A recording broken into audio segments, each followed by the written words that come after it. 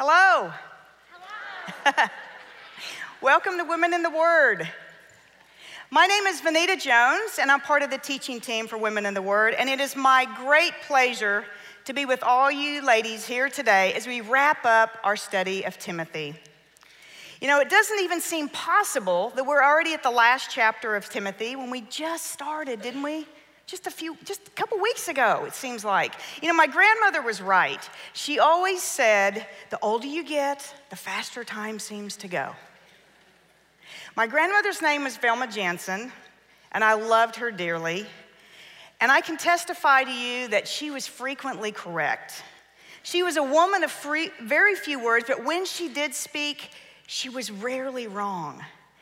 And I didn't have the privilege of being with her by her side when she went to be with Jesus, but I did get to spend a great deal of time around her. I didn't hear her profound last words, but I spent time under her roof for years as a young girl, and I followed her around the farm, and we would gather eggs together. We would milk cows together. We would tend to the vegetable garden. And I was even her sous chef in the kitchen, because she would make huge farm meals, breakfast, lunch, and dinner. And every day there would be a wonderful, yummy goodness, some kind of dessert sitting on her countertop waiting for us. You know, she didn't have much in the way of wealth. In fact, the farm that her and my pappy lived on was pretty small. It was kind of shabby. It needed a lot of repairs. But she worked diligently day in and day out, all without grumbling, right alongside my pappy. And ladies, he was a really hard man to love. And I watched her quietly and gently love and serve not only pappy, but all the rest of us and anybody God brought into her life. She served them well. Now, even though I wasn't there on her last day, and as she passed on to be with Jesus, I could look back over her quiet and gentle life, and I remembered her past actions. And I knew with confidence what her last words would have been to me. I knew they would sound something like this: Vanita, pursue Jesus with everything, with your entire heart. Pursue him in everything you do.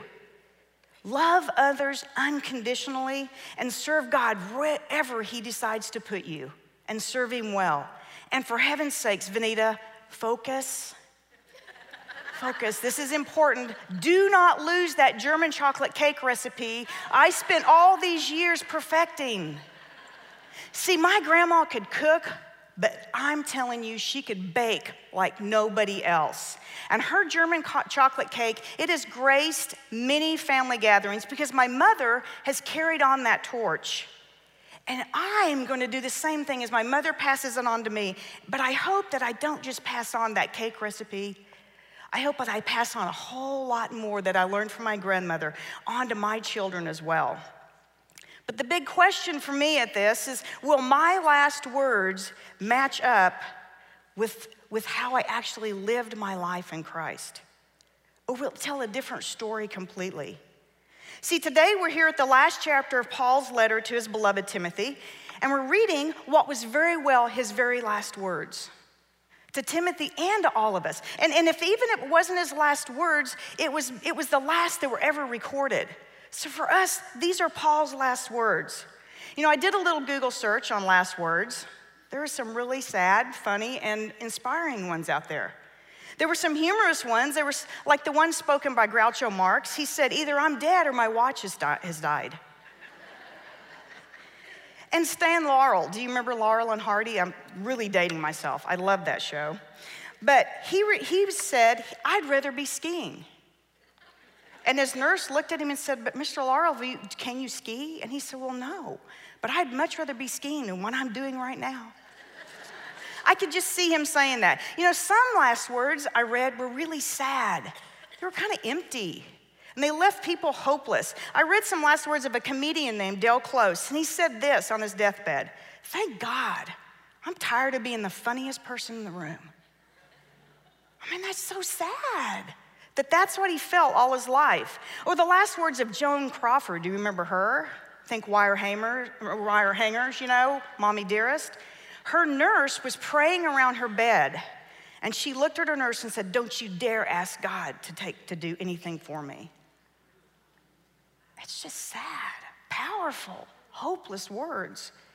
But some of the last words I read were insightful, and they were encouraging. They conveyed hope to others. Now, one I didn't expect to find was Charlie Chaplin.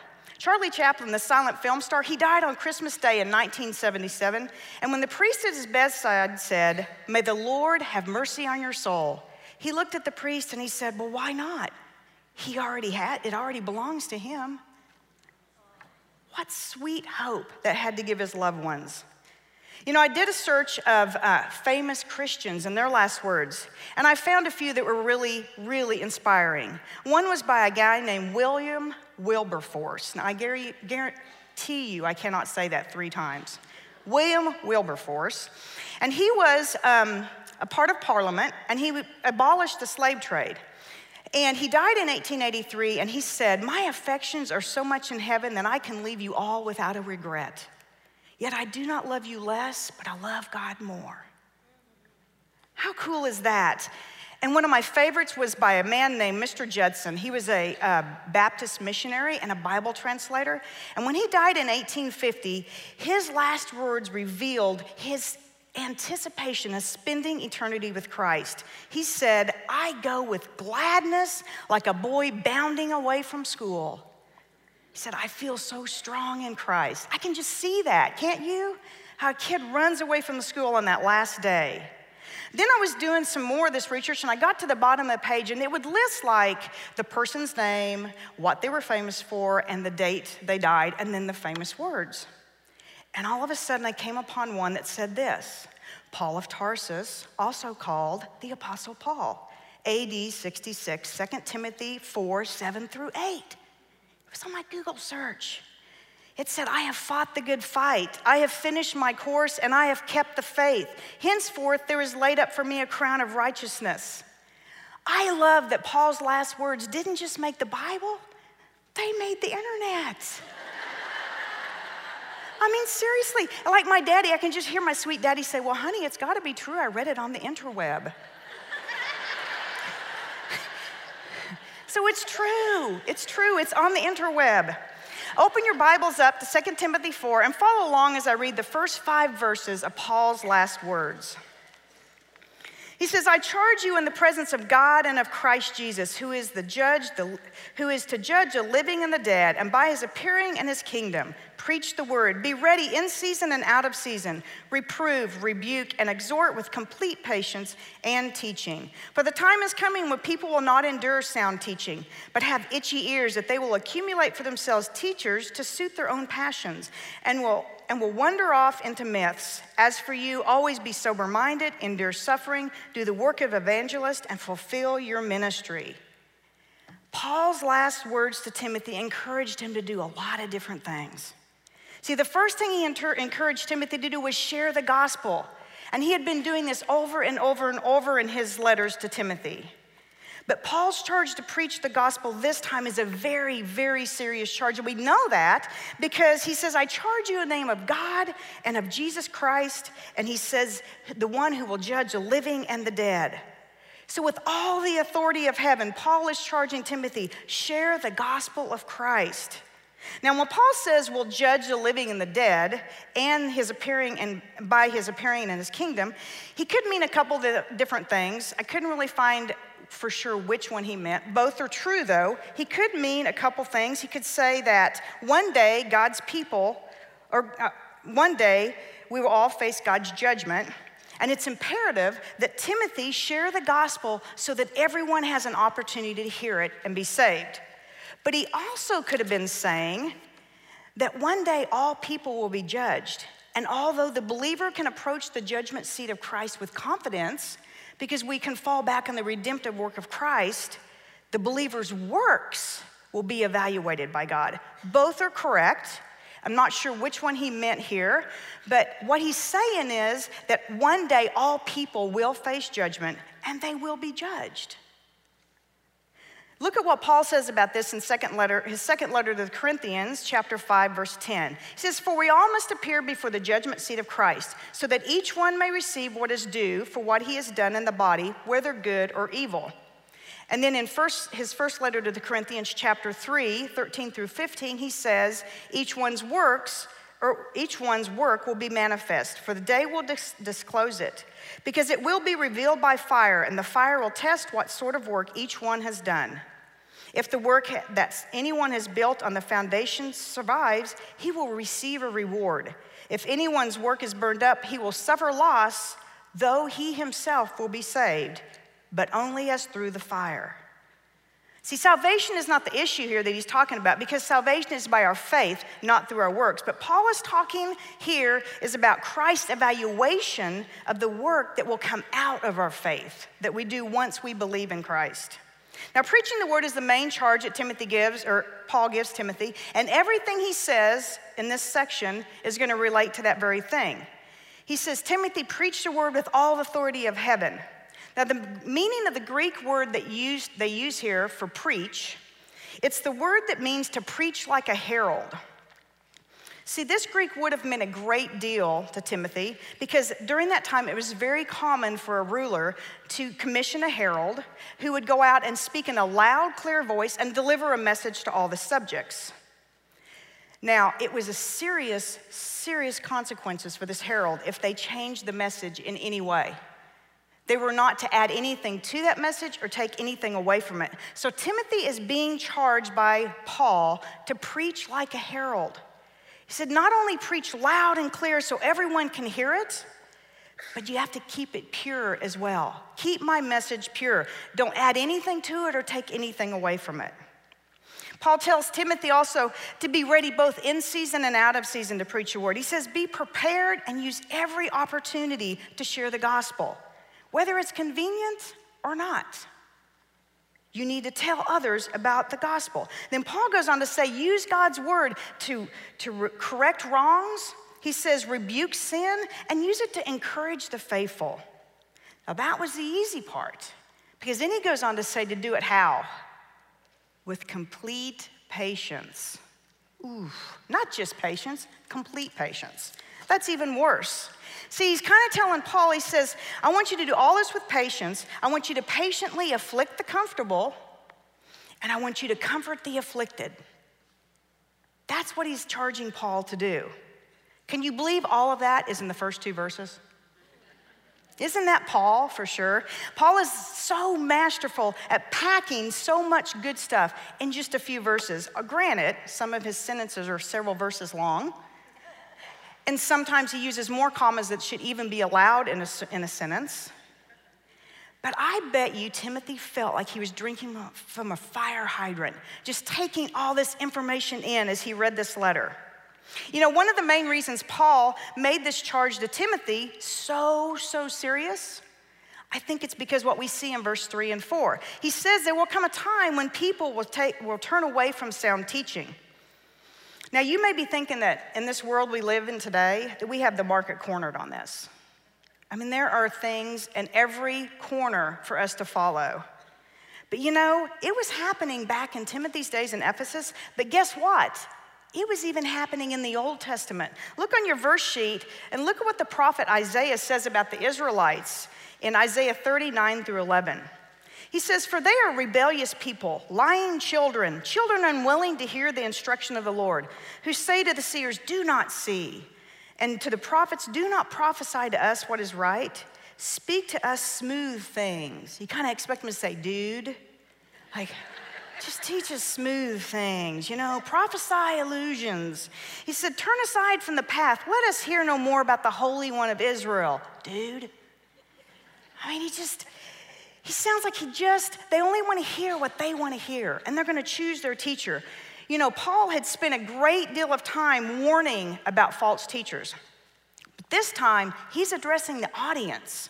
Now, he touched on this last time when he talked about the women in Ephesus. Remember, he said they were spiritually weak, and they were kind of tending to sway away from truth, and they were going into anything that sounded more interesting or more trendy for their truth. See, it was happening in the Old Testament, it was happening in Ephesus, and it's still happening today. You know, Solomon had it right. In Ecclesiastes, he said, there's nothing new under the sun. I just laugh at people when they tell me that you read the Bible, that you read that, you believe it's true. I mean, it's so out of date. Really? Dude, have you read Isaiah? That could be written about today. It blows me away. And I just want to take him right back to this and say, see, there's nothing new under the sun. And he says that this audience has itchy ears, and those itchy ears are eventually going to kind of turn them away from the truth. Now, reading this stuff just makes me know that it is more up to date than any progressive writing has ever been written. Paul is telling Timothy this. He said, don't tell people what they want to hear. Instead, tell them the truth that you find in God's word. Truth as delivered by God through us. It's the truth that is the power needed to live in the fullness for which God created all of us to live. And it's the only truth that will lead to complete freedom and complete peace. Paul goes on to say to Timothy, pursue godliness, persevere through suffering, and remain faithful to the gospel as you fulfill your mission to share the gospel with the Gentiles. All of this applies to us today as well. Godliness, perseverance, and faithfulness. These should all be the hallmark of our Christian walk for each and every one of us. Paul's last words to Timothy encouraged him to share the gospel. And our last words, as well as our present words, should encourage other believers to remain faithful to the gospel of Christ. Let's continue on. I want to read the next 3 verses. We're going to look at verses 6 through 8. For I am already being poured out as a drink offering, and the time of my departure has come. I have fought the good fight, I have finished the race, I have kept the faith. Henceforth there is laid up for me the crown of righteousness, which the Lord, the righteous judge, will award me on that day, and not only to me, but also to all who have loved his appearing. In these few short verses, Paul is using his life as examples for Timothy and to all Christians as well. He's referring to the present, he's referring to past and future examples as he encourages all Christians to love and serve Christ to the end of their days. First, he talks about the present. He says that by saying, I am already being poured out as a drink offering, and my time of departure has come. See, what Paul has only alluded to in his letters up to this point, he's now explicitly stating it to Timothy. When he says that he's already being poured out like a drink offering, by this he's referring to his own impending death and how his death is his willing sacrifice to God. See, his imagery would have come from his Jewish heritage. Way back, I had you look this last week at Numbers 15. Way back in Numbers 15, it's addressed all the different offerings that the Israelites would make to God. And God defines the burnt offerings that were being made by the fire as a pleasing aroma to God. See, a drink offering was a drink offering of wine, and it was to accompany the sacrifice of animal or grain, and it would be poured onto the altar. And Paul viewed his life like that drink offering. He said, I'm being poured out before God as an expression of worship, and it's pleasing to the Lord. It's a pleasing aroma, just like Christ, the Lamb of God, sacrificed to remove our sin guilt. We are called to offer our lives in service to Christ as our act of worship. That is pleasing, and it's a pleasing aroma to the Lord. He also says that the time of his departure has come. Now, what's interesting here is the choice of words he uses. He said departure. He didn't say anything like, my end is near, my death is near. He uses the word departure. And the Greek word that would have been for this translation was the same word used when they would talk about a ship being loosened from its moorings. You know how it would begin to drift off? I think it's beautiful. It's a beautiful description. Paul sees his end of life here as a departure from this world and drifting in eternity with Christ. It's not the end, it's a new beginning, one that will be spent with Christ in all eternity. And then Paul goes on to look at his past to encourage Timothy. He says, I fought the good fight. You know, athletic competitions were very popular in the ancient days. We don't have that market cornered either. And their training required that athletes be focused and disciplined. See, Paul describes his life using the same terms, focused and disciplined, but he's using them to say, I fought the good fight of faith. But he had to train, he had to be prepared. He was focused and disciplined as he endured the rigors, the sacrifices, the deprivations, just like an athlete would, and he was going to receive the victor's reward. He also says, I finished the race. See, Paul had given his all, everything, to Christ in service. And he had left it on the field. He'd left it all out on the field, so to speak. You know, I heard someone say one time that when they come to the end of their life, they don't care about being filled with vim and vigor. They said, what I want to do is I want to go into that last day on earth on 2 wheels. I don't be completely out of gas and in need of a good tune-up. That was Paul, wasn't it? That is exactly what Paul was saying. He had given it all. He fought the good fight of faith. He remained true to the gospel as he served Christ, and he left it all on the field as he finished his work that God had prepared for him. Look at Paul's letter to the Ephesians, chapter 2, verse 10. He says, for we all are his workmanship, created in Christ Jesus for good works, which God prepared beforehand that we should walk in them. Paul was at the end of his time here on earth, but guess what? There were still people that needed to be healed. There were still people that needed to be saved. And there were still people that needed to hear about Christ, but Paul had done what he had been called to do. He submitted to God's will, and he'd done everything he'd been asked to do. That's all any of us can do. When we are gone, guess what? There'll be people that still need to hear the gospel. There'll be people that still need to believe in Jesus. But we all follow the call, and he desires that we remain faithful to that call and go through it with endurance. Have you ever heard the old saying, you know, how do you eat an elephant? 1 bite at a time. Is that right? That's exactly what he says here. That's how we finish our race. We take 1 step at a time, testifying to God's goodness and grace each and every step of the way. Paul had remained focused and disciplined. He remained true to the gospel, and he served Christ, and he was a guardian of the gospel. He had guarded the word of God, preserved it for future generations, and that's what we've been called to do as well. Paul had looked to the present, he looked to the past, and now he's going to look to the future to encourage Timothy, and he's looking forward to that day that Christ, the righteous judge, would place that crown of righteousness on his head, not because he'd spent so many years in service to the Lord and done it with excellence, but because way back on that dusty road to Damascus, he had said yes to Christ.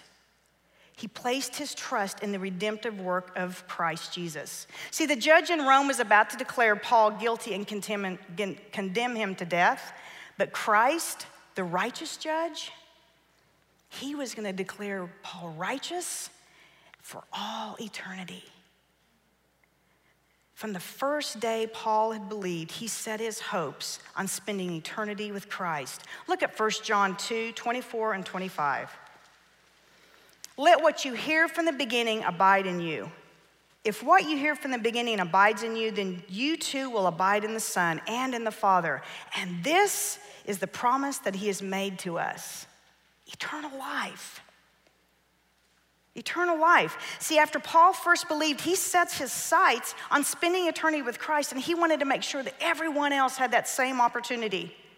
Over the course of Paul's life as a believer, he had set an example for young Timothy to follow. And his last words to Timothy were a reflection of those past actions as he loved and served Christ.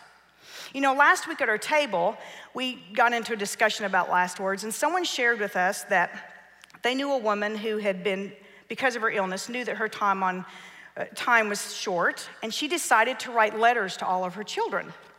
And in those letters, like Paul did to Timothy, she was going to include all her last words to each child.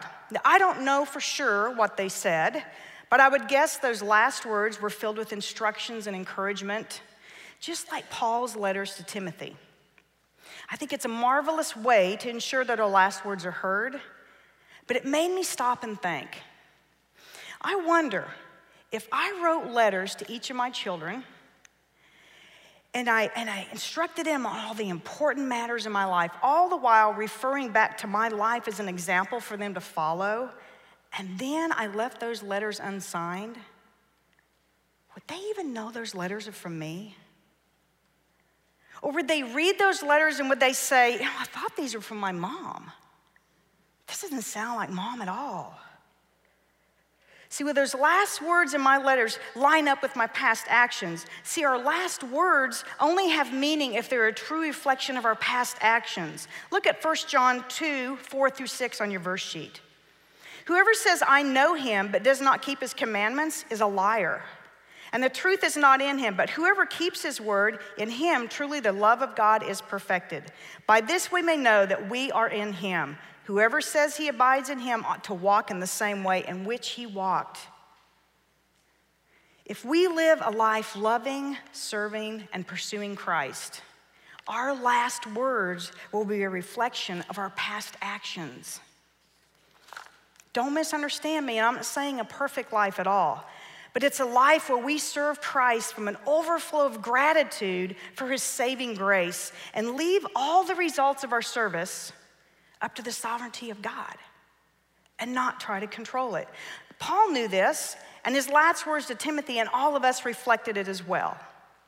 Let's continue on. I'm going to read the next several verses. I'm going to start at 9 and read to 21. Do your best to come to me soon, for Demas, in love with this present world, has deserted me and gone to Thessalonica. Crescens has gone to Galatia, Titus to Dalmatia. Luke alone is with me. Get Mark and bring him with you, for he is very useful to me in ministry. I don't know how to say this guy's name, so I'm going to call him Mr. T. Mr. T, I have sent to Ephesus. Shelley told me I could say that. When you come, bring the cloak that I left with Carpus at Troas, also the books, and above all, the parchments. Alexander the coppersmith did me great harm. The Lord will repay him according to his deeds. Beware of him yourself, for he strongly opposed our message. At my first offense, no one came to stand by me, and all deserted me. May it not be charged against them, but the Lord stood by me and strengthened me, so that through me the message might be fully proclaimed, and all the Gentiles might hear it. So I was rescued from the lion's mouth. The Lord will rescue me from every evil deed and bring me safely into his heavenly kingdom. To him be the glory forever and ever. Amen. There is a lot being revealed right here. It may sound like a list of names, but there is so much important information, and I hope you didn't race through this. See, in all of these verses, Paul is encouraging Timothy to acknowledge God's blessings.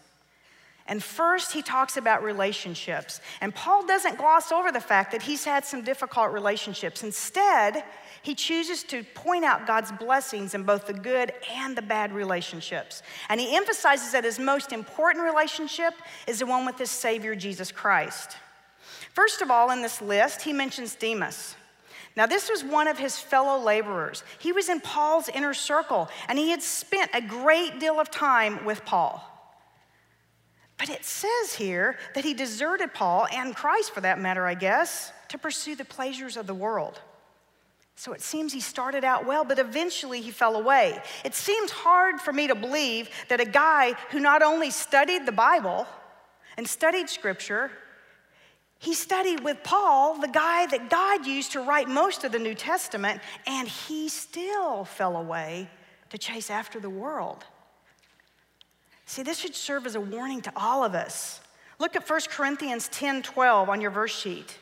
It says, therefore, let anyone who thinks he stands take heed lest he fall. We will be tempted to chase after the world.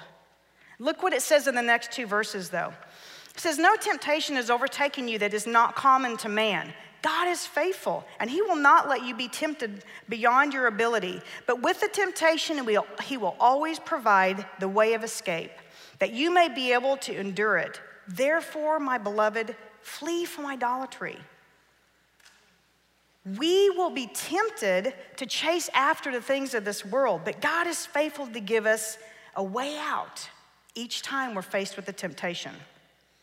When we get back to that list, we see Crescens. He was one of Paul's fellow laborers who sent to Galatia. And Titus was one of Paul's, what I read, trusted troubleshooters.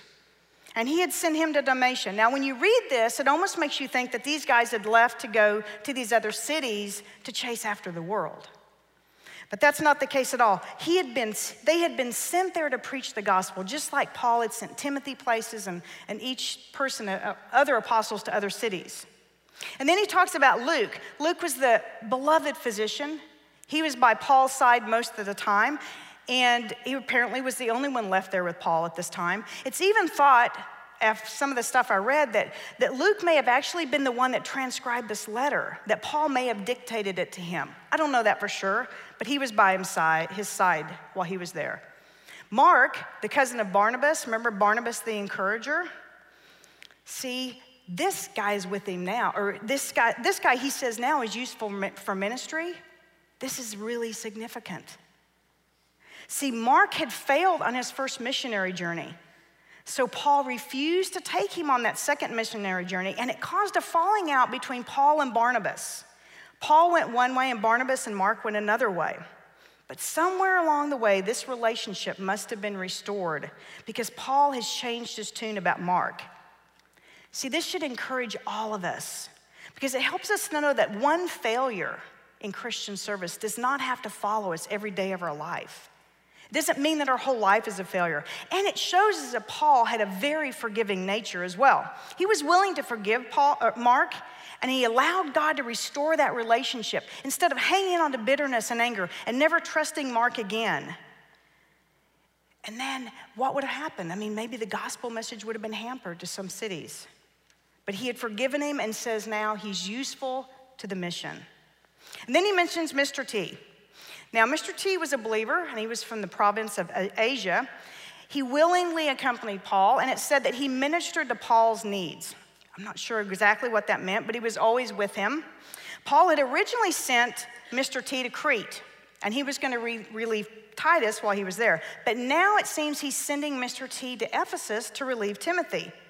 I think Mr. T was kind of a relief pitcher in Paul's baseball team of apostles, doesn't it sound like? It says, if you know anything about baseball, you know that the relief pitcher comes in, wins the game, and he gets none of the glory and none of the recognition. That, I think, was Mr. T. He was important to the game, but we didn't hear much about him. Next is Carpus. Carpus lived in Troas and had most likely offered hospitality to Paul somewhere along the way. During one of those times when Paul was there in Troas, apparently, like so many other times, he had made a hasty departure because he was usually running out of the city. And he left behind a cloak, scroll, and especially his parchments. And he wanted Timothy to make sure he grabbed those on his way. And then we skip ahead a few verses and we see in 19 through 21 several other people that Paul mentions as fellow believers who God had blessed him with throughout his years. This list of people may seem kind of unimportant, but it speaks volumes to Timothy and to all of us as well. See, of this list, only Luke was still with him, but Paul was able to recognize God's blessings in all of his relationships, not just the good ones. He knew that even those difficult relationships served a purpose in the light of God's love for him. But he didn't only recognize God's blessing in relationships, he also recognized God's blessings and God's sovereignty in both the good times and the bad times. As Paul is thinking about Timothy's journey to Rome, he realizes that Timothy is probably going to come across this guy named Alexander the coppersmith. Some of your translations might have said the metal worker. Now, there's a great deal of speculation about who this guy is. And nobody had any real conclusions because Alexander was a very common name back then. But Paul's last words suggest that Alexander played a leading role in getting Paul arrested. Regardless of who he is, this dude had caused difficulty for Paul. Apparently, he was an outright opponent to the gospel message. And he wanted to make sure that Timothy knew, watch out for this guy. He's a problem. But Paul's words show us that he was sure that the final outcome with Alexander didn't rest in his hands. It didn't rest in Timothy's hands. It didn't even rest in Alexander's hands, for that matter. It rested in the hands of God. And he handled this situation very balanced. He said on one hand, he refused to speak any retaliation or plot of revenge, but on the other hand, he wasn't naive either.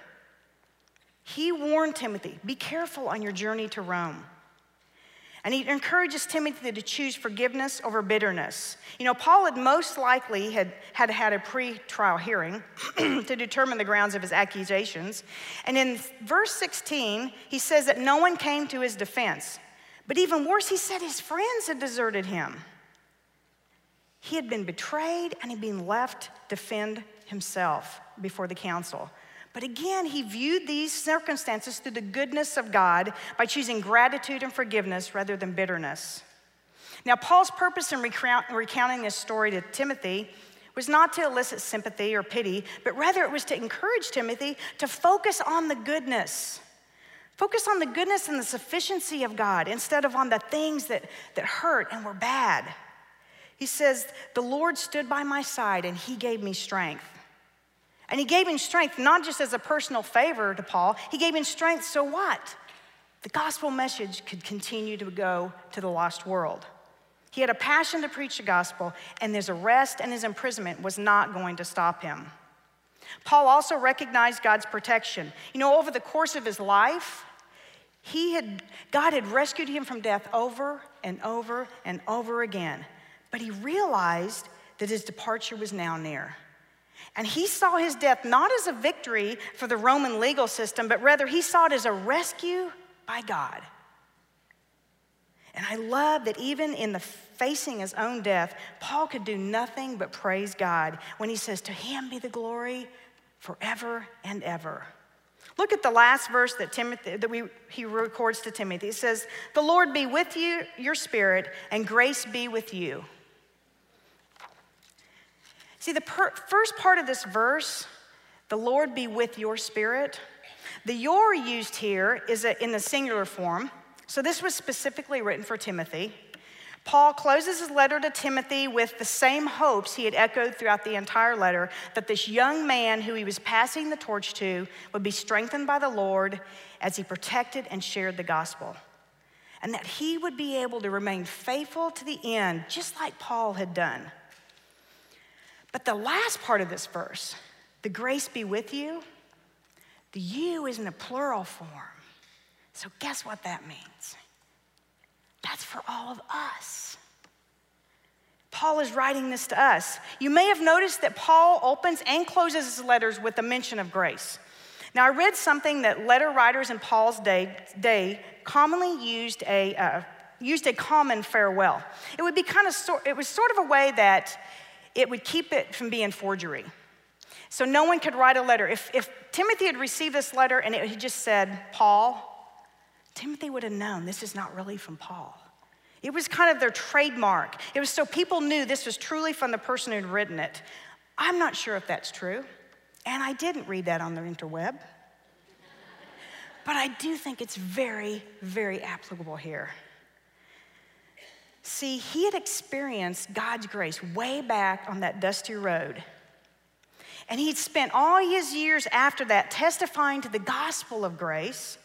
And now he's in his very last words, praying for grace to be the driving force in all of our lives as well. Paul is saying to all of us, let God be the trademark, let God's grace be the trademark of your life. You know, all this talk about last words had me thinking while I was writing this, and I thought, what would my last words be? And I'm a very visual person. I have to think about things, imagine it. And I started to imagine myself lying in my room and my adoring family around me in my neat, tidy bedroom. And my last words would be something really profound like, I fought the good fight. I've run the race and I've finished strong. And then I just go on to be with Jesus. But ladies, seriously, that will never happen. I know that will never happen. I have no idea when my last day is going to be. I have no idea how I'm going to spend that last day. And even if I do end up there, my family may be around my bed, but it is not going to be neat and tidy. There will be clothes piled in the chair just like they were when I left this morning. The sheets will need of a good washing, just like they were when I left this morning. And my children, bless their heart, I love them all. They're precious to me. But I can guarantee you they'll all be on their phones. And if they're not on their phones, they're gonna be arguing about who's gonna clean up after mom's gone. And then I have this brain that's so unfocused, I can barely put two words together sometimes, and I'm sure I'll get to my last words, even if I get to express them, and it'll be something like, I forgot to turn off the coffee pot. And then I'll be gone. I can see that happening in my life. That is the reason I have to start living out my last words right now. See, the Bible does not record the final days of Paul, but tradition tells us that he eventually was found guilty and he was sentenced to die. But we know this for sure. Timothy and other devoted believers carried out Paul's work, and we're going to continue to carry it on today because there are still people that are hurting and need to hear about Christ. John Wesley used to say, God buries his workmen, but his work goes on. There will still be people who need to hear the gospel. Because of that, ladies, you and I must remain faithful so that future generations hear the gospel and have an opportunity to be saved. Our past and our present actions have to line up with our last words, because our last words will only have meaning if they are a true reflection of our past actions. Please pray with me.